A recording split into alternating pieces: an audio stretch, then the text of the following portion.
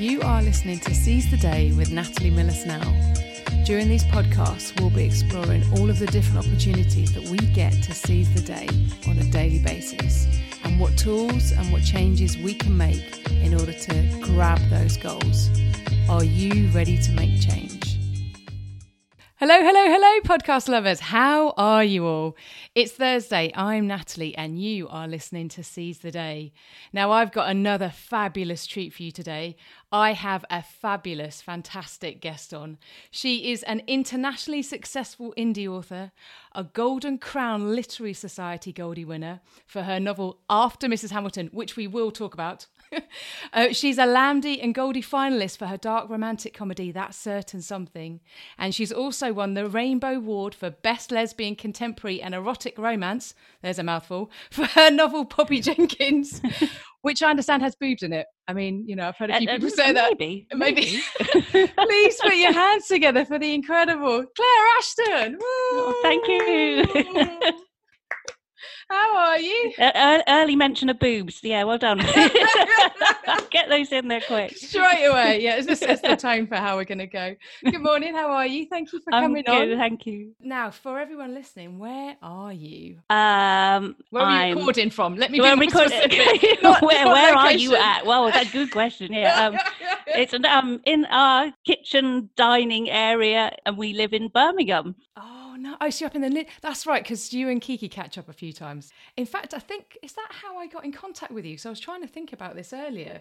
I know definitely I spoke to you after Mrs. Hamilton, which again, we will talk about because I love that book. But where did I contact you before? Oh, I was going to see you at the Diva Literary Festival. Oh, that's right, yes. Yeah, and then that all fell through. Wow, that was interesting. Yeah. And a shame as well, because I mean, the first one was amazing. So I was really looking forward to it. But yeah, I pity that didn't come off. No, absolutely. Now, quite an accolade there, going through all of your novels have done so well, so brilliant. 5 of them, I believe, at the moment. Yep, got done 5. Wow. So let's talk about you. Well, I think it's a lot. It's brilliant. Absolutely fantastic. It's quite a poor number actually for a romance novelist. I think, you know, a lot of them kind of putting out 3 a year, and I'm on like one every couple of years at the moment. I feel a bit lazy. It's kind of, you know. I love that. I've got the pile of them here actually, and they don't look too bad, so I'm not feeling as lazy as I was. That's gorgeous. Do you know what? Hats off to anybody that writes a book, I think, because you're putting your heart and soul into those pages, you know, blood, sweat and tears and all of the energy and the effort and the thought and part of you that goes into it. And then you release it out into the world. I know. That's an incredible thing. Yeah. Well, I'm a very kind of quiet, shy, introvert, quite private person. And then I just put it all in a novel and send it out for anyone to see. It's just crazy. So it's a very sort of unintuitive thing to do for me, actually. And the first 2 I wrote, Penance and After Mrs. Hamilton, I did write them not thinking anybody would read them. So I just wrote them because I wanted to write stories, and I didn't really get as far as thinking, well, actually, somebody's going to read these. And especially After Mrs. Hamilton has some unexpected subject matters which people react to in different ways. So I'm kind of glad I did write it before thinking somebody would read it, because I might have, you know, chickened out on some areas.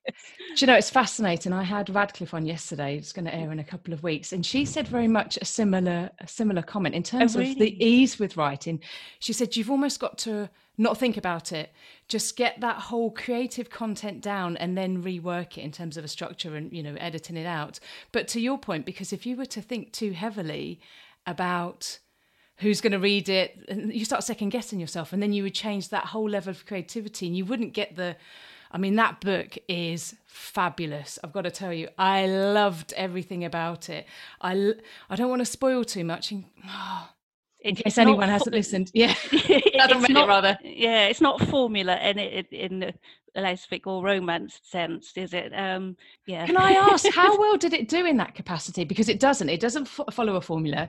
I believe it probably breaks quite a few of the rules, shall we say, in inverted commas. Yeah, there's a big list of rules it breaks for that people don't like. It's and it gets wildly different reactions for that reason. Either people really love that it's different, or they absolutely fucking hate it. Really? With no uncertain terms. It's quite entertaining in a way. So how did you cope with the reaction then, or how did you feel about the reactions when they come through, putting something personal out like that, particularly if it was perhaps a negative response? Then how did, because I'll be brutally honest, I love everything about it, and I've already said that, and I love the subject matter that you cover, which is taboo.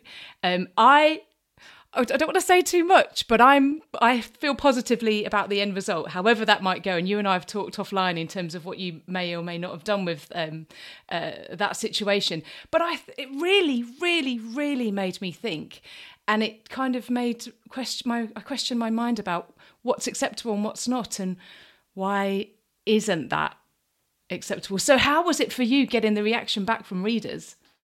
A bit mixed. There's a very funny responses, kind of. I'm trying not to say too much about the book as well. It's tricky, isn't it? Well, with any book, actually, you like you say, you do put so much personal into it, even if if it's not semi-autobiographical or anything, and the characters are wildly different, you still always put a bit of yourself into every character, and you obviously love the story, you're really involved with it, your personality comes through in the way you write. So it's really difficult not to take things personally if people don't like the book. But I mean, depending on how people say it, I mean, you can have a negative review which is very kind of objective, and you kind of think, well, yeah, fine. But people feel very strongly about books and stories. I mean, I do. I mean, it's been called the worst book ever in Lesvig. No. And I mean, equally, it's other people's favourites.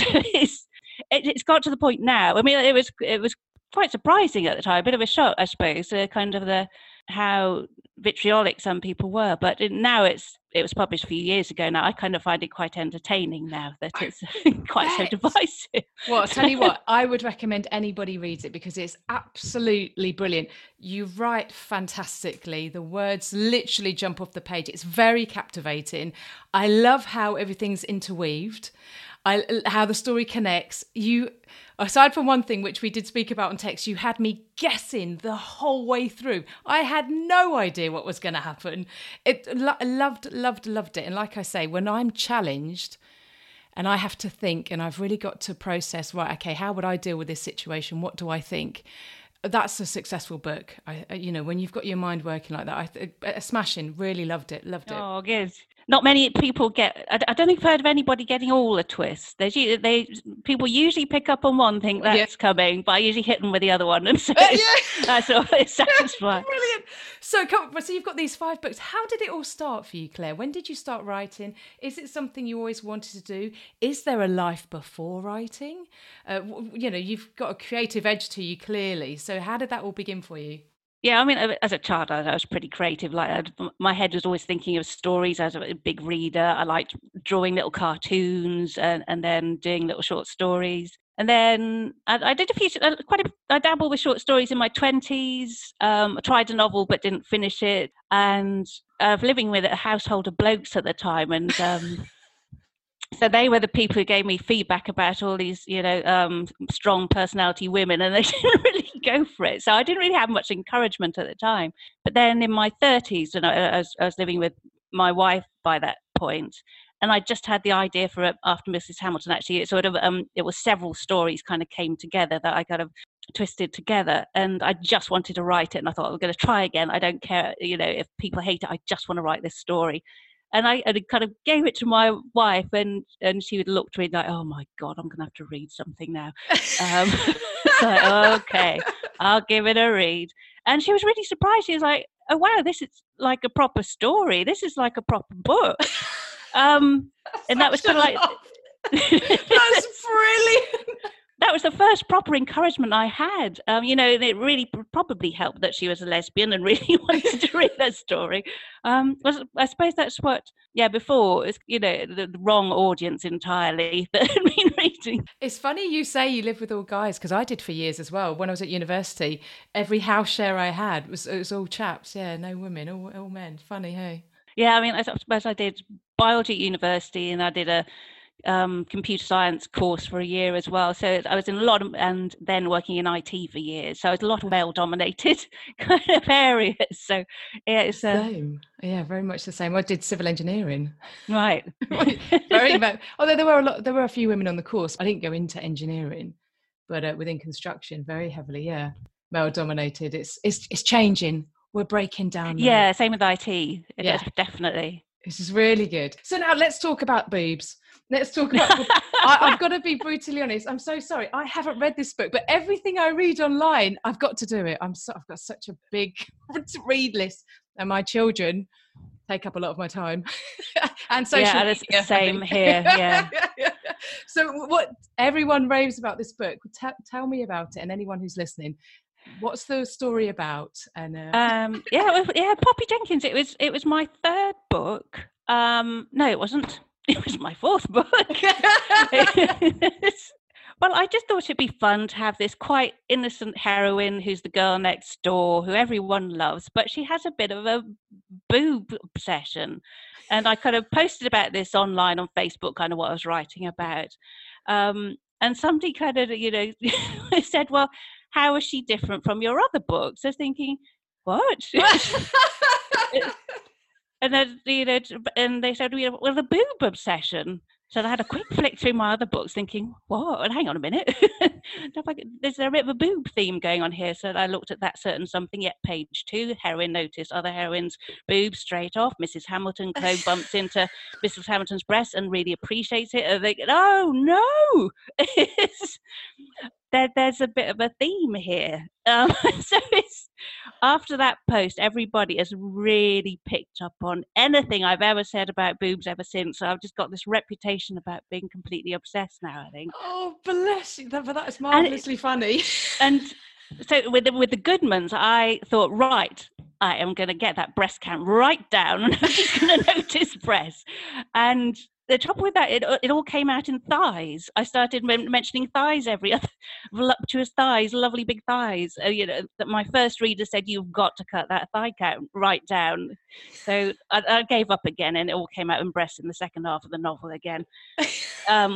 So the novel I'm working on this time, I won't say too much about it because I don't like talking about books I'm writing too much. But I thought, right, there's a definite reason these characters won't go on about breasts the whole time. I thought, right, I've got it. Yeah. And I've written about 10 chapters, and somebody's very kindly read it.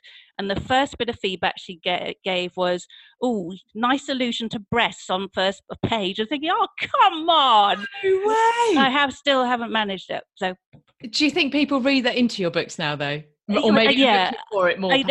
I'm going to start highlighting other people's romances, boob counts, I think, just to reassure myself that it's not just me.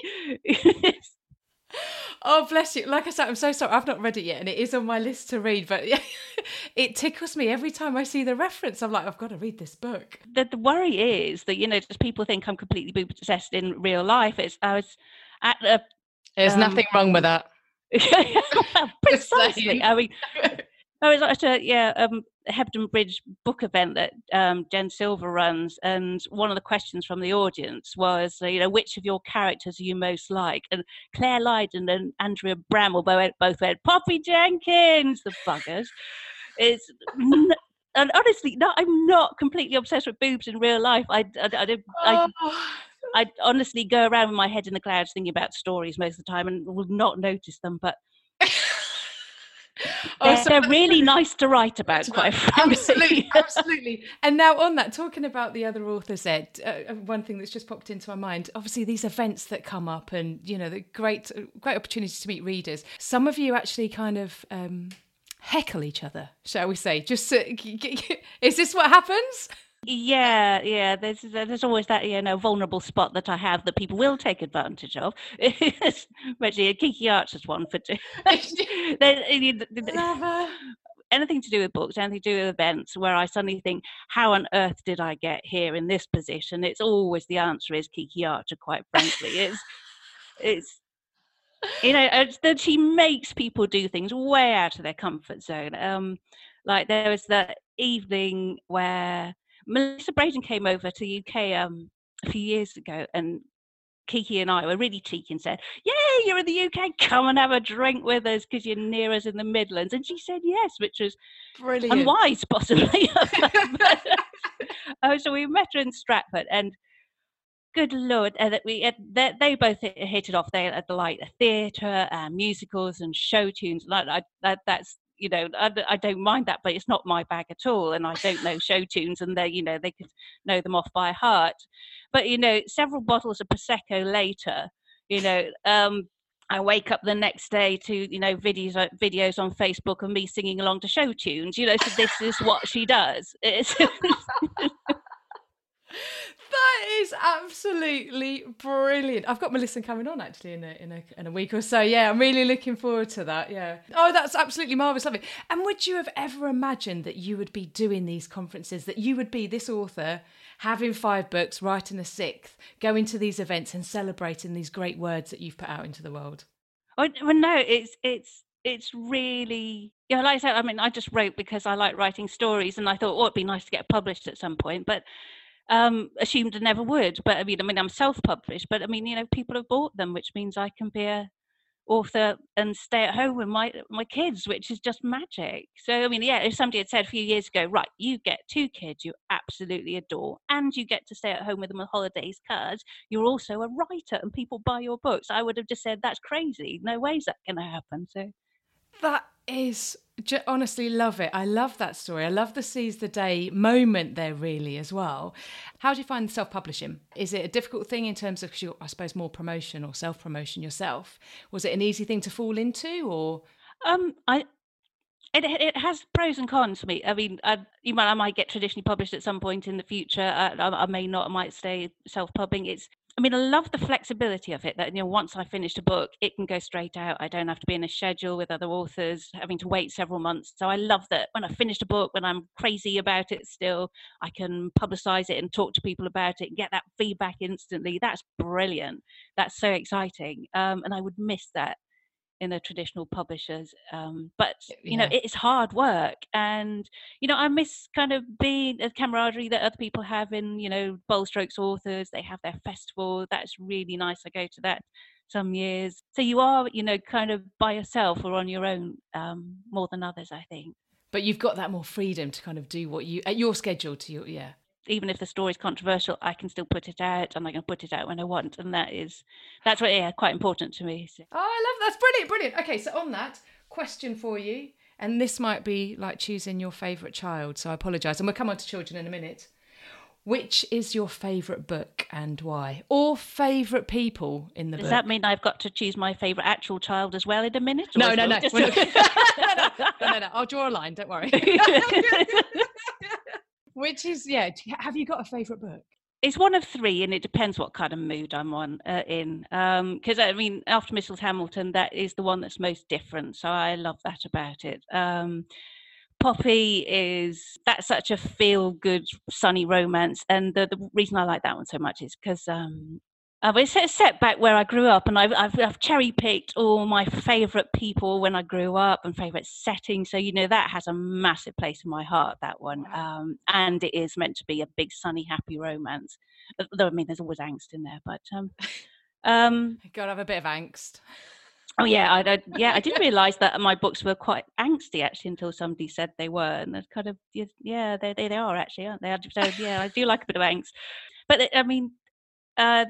probably the Goodmans is the one I'm most proud of, though. I think that's the one that has maybe a bit of everything that my writing's about. So a bit of humour, some twists, some mature characters, and the sort of emotional range of that one is the one I'm most proud of. Sort of variation, variety of characters and relationships. I was quite ambitious with that one. So it's not perfect. It has its faults, but I pulled a lot of it off. So that's the one I'm that's the one I'm proudest of, I think.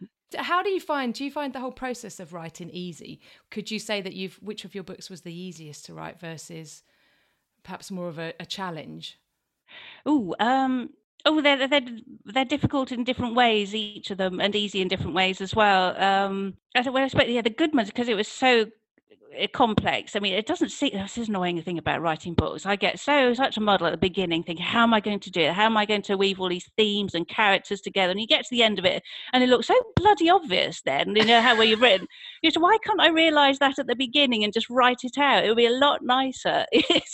But that one was quite complex. But I also had a very good feel for one of the main characters. So it was really easy to write it in a very realistic way, and the dialogue came so naturally for a lot of the characters, because I had a really good feel for them. But it was a complex book, so hard in that way.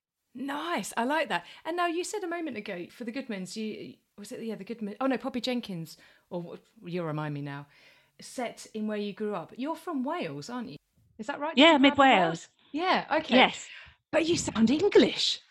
My accent's been through a few changes, I think. Well, I mean, my parents were English and they moved there when I was 4, but so I don't really remember anything before that. But no, I think I had a bit of a rural accent when I was growing up, but my parents, the buggers, took the piss out of me for it.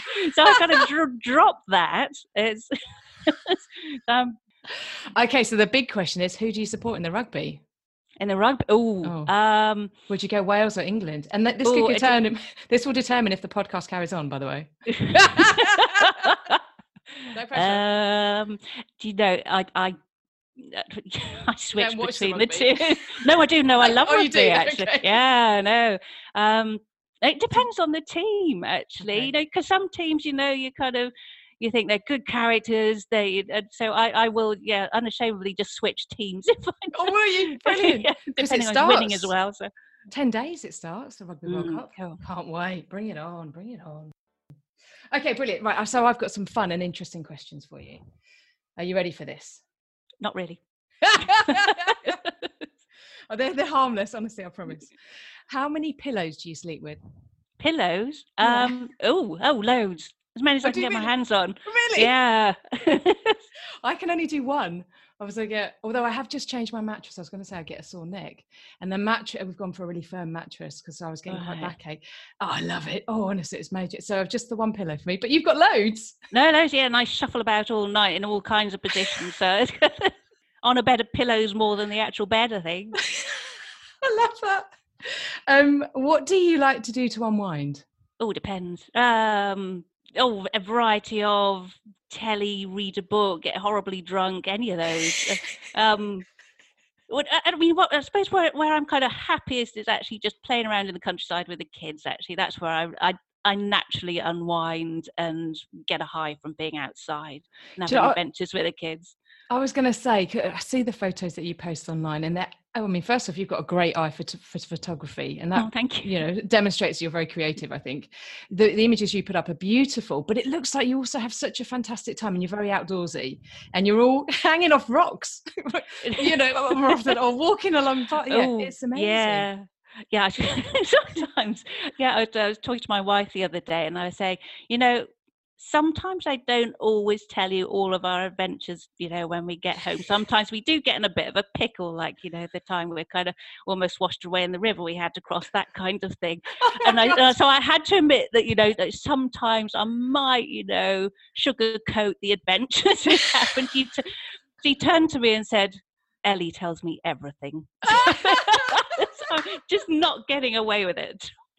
That's brilliant. And I love the stuff that you post about what your youngsters say.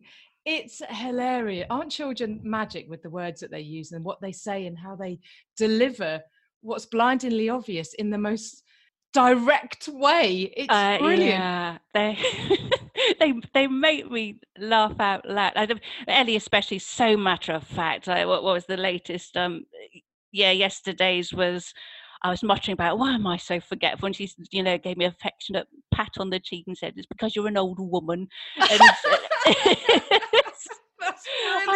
I just made me laugh out loud. But then I also have to tell her, I might find that funny, but don't say that to anybody else. That's exactly it. We have the same thing. I laugh at quite a lot of what they say, which in outside of the house, if they were to say it, I'd die. Yeah, but it's quite humorous. Yeah, it's the time that Ellie turned to my mother-in-law at dinner and said, "Nana, have you got a vulva?" When she was asleep. It's kind of okay. So we've got naming of the, anatomy. Now we need to know how to use this. And where to say it. Because they're learning about that at school now, aren't they? Yeah. We've got similar age children we've just established before the podcast started. And yeah, I mean, Jamie comes home telling us all sorts. Okay. What was your first job? First job. When I was a student or in the sixth form, I worked in the Little Chef as a waitress. So I think that's probably my first paid, properly going out to work every day, I think. Yeah. Wow. I used to love those, stopping off on the motorway. The pancakes were amazing, actually. Yeah. I loved them. Brilliant. How many pairs of shoes do you own? Oh, lots, all of the same sort. Actually, they're either boots or, like walking kind of shoes where I can run around the hills with the kids. But I do not vary my shoe style. I'm exactly the same. And I never used to have that many. I'm quite simple in the sense of when I purchase clothing, I buy what's practical, what I need, and I don't have a variety of everything. But actually on the footwear side of things recently, I've gone past my wife. I've got loads, but they're all the same, just a variety of colours. I like that. Are you an organised or messy person? Messy, definitely messy. Oh yeah, and my wife is misorganisation and OCD, blimey, and the kids as well. It's I gave birth to Joe and Jane gave birth to Ellie, and that is inherited. That trait. Really? Definitely. My boy is messy and distracted and creative like me, and Ellie is just like rolling her eyes and putting things away and in order. Okay, so who was your favourite teacher in school and why? My favourite teacher. Well, it was probably when I was about 5. She was called Mrs. Jones, and she was quite a middle-aged woman, and she used to wear these massively, I mean, this is kind of would have been late 70s, so she wore wild pattern nylon dresses and a little cardigan. So it's really vibrant colours and patterns, and she was very nurturing and patient, this very traditional Welsh woman who she very kind of understanding of all kinds of kids, I think. And the thing that sealed it was that we used to have school photos, and you had a little booklet so that you could stick your friends' photos in and swap them. And I wanted one of her to stick in, and she said, well, you can't because everybody will want one and I don't have enough. But at the end of the day, she took me aside and secretly gave me a photo to stick in my little album. So, and that sealed it. Best teacher, favourite teacher forever. Forever? Oh, that's mad. Oh, that's absolutely magic. Isn't it amazing how teachers are incredible and the impact that they have on us as we grow up? That's beautiful. I love that. Amazing. Okay, last 2 questions I ask everybody. What was the last image you took on your photo stream, on your phone? Oh, it's probably one of the kids. Where's my phone gone? Yeah. It's Ellie hugging her teddy. I don't know if you can see it. I can. Oh, that's huge teddy. Huge teddy. Yes. She saved up for it. I didn't realise quite how big it was until it arrived. That's gorgeous. Love it. And then what's your most used emoji? Oh, blushing face, I think. Blushing smile. Oh, yes, I do. Yes, I do. There's smiley faces around. Probably little blushing smiley face, I think. I can see that. Oh, yeah, I tend to use the laughing, crying smiley. Is that what it's called? You're the one that's doing everything. I know that one. In tears. Oh, this has been gorgeous. You've been absolutely amazing. I've loved this conversation. It's gorgeous. Oh, thank you. It's been really fun. Good. So to wrap it up, since this is a Seize the Day theme, and I always ask guests, what kind of advice would you give to a listener who wants to seize the day, perhaps do something new with their life, write a book, change their career, have a child, actually, have a family, and not sure about how to go about it, or should they do it? What kind of advice would you give somebody who wants to do something, but they're uncertain how to proceed? Being a bit older now and having the kids, and kind of my life is run by kids, I suppose I do it in a different way, which is making sure I have time and space to not let it just life drift apart. Make sure that we're doing things that keep us all happy, and make sure I've got time for the kids so that when they want to do it's things like we're having a pajama day. We were all knackered, so I just like stay in our pajamas all day, stay indoors. But Ellie decides she wants to have a game of football, and it's pouring it down with rain outside, and I just think, well, come on then, let's go outside, pajamas, play football, let's do it. And it was just one of those really silly moments where you're in pyjamas, running around outside, neighbours looking over out their windows thinking, what on earth are they doing? And kids slipping around all over the place. And it was just like one of those magic moments that I'll remember forever. So it's kind of, make sure the little moments don't pass you by, because sometimes they're better than, well, anything you dream of, really. And that is a perfect Seize the Day bit of advice. Honestly, I think that is magic, absolutely magic, because it doesn't have to be this grand, massive thing that somebody's looking at. And when I say give somebody advice, and typically it is a larger thing that I mentioned, but actually what you've just said is the most important thing, because what's happening now at this moment is the most important thing. It makes sense. It's relevant. It's, you need to take advantage and seize that opportunity. And going outside playing in your pajamas, brilliant. Oh, I love that. I love that, Claire. Honestly, that's beautiful. Really beautiful. Okay, so how and where can everybody find you online? Website, Twitter, Instagram? Yeah, I'm on Twitter. And I have a blog where I post kind of news, and also I'm on Facebook as well. Fabulous. I'll make sure I put all of your links in the show notes. Thank you so much for joining me. Thank you for inviting me. This has been absolutely beautiful. Thank you so much, Claire. Thanks everyone for listening. Take care, look after yourself, keep well. You have been listening to Seize the Day with Natalie Miller-Snell. All contact information can be found in the show notes, together with any links to websites I may have referred to in the show. If you've enjoyed this podcast, please pop over to seizethe-day.com, where you'll find my other shows. And come and talk to me at Twitter or email me on nataliemillersnell@gmail.com. Thank you.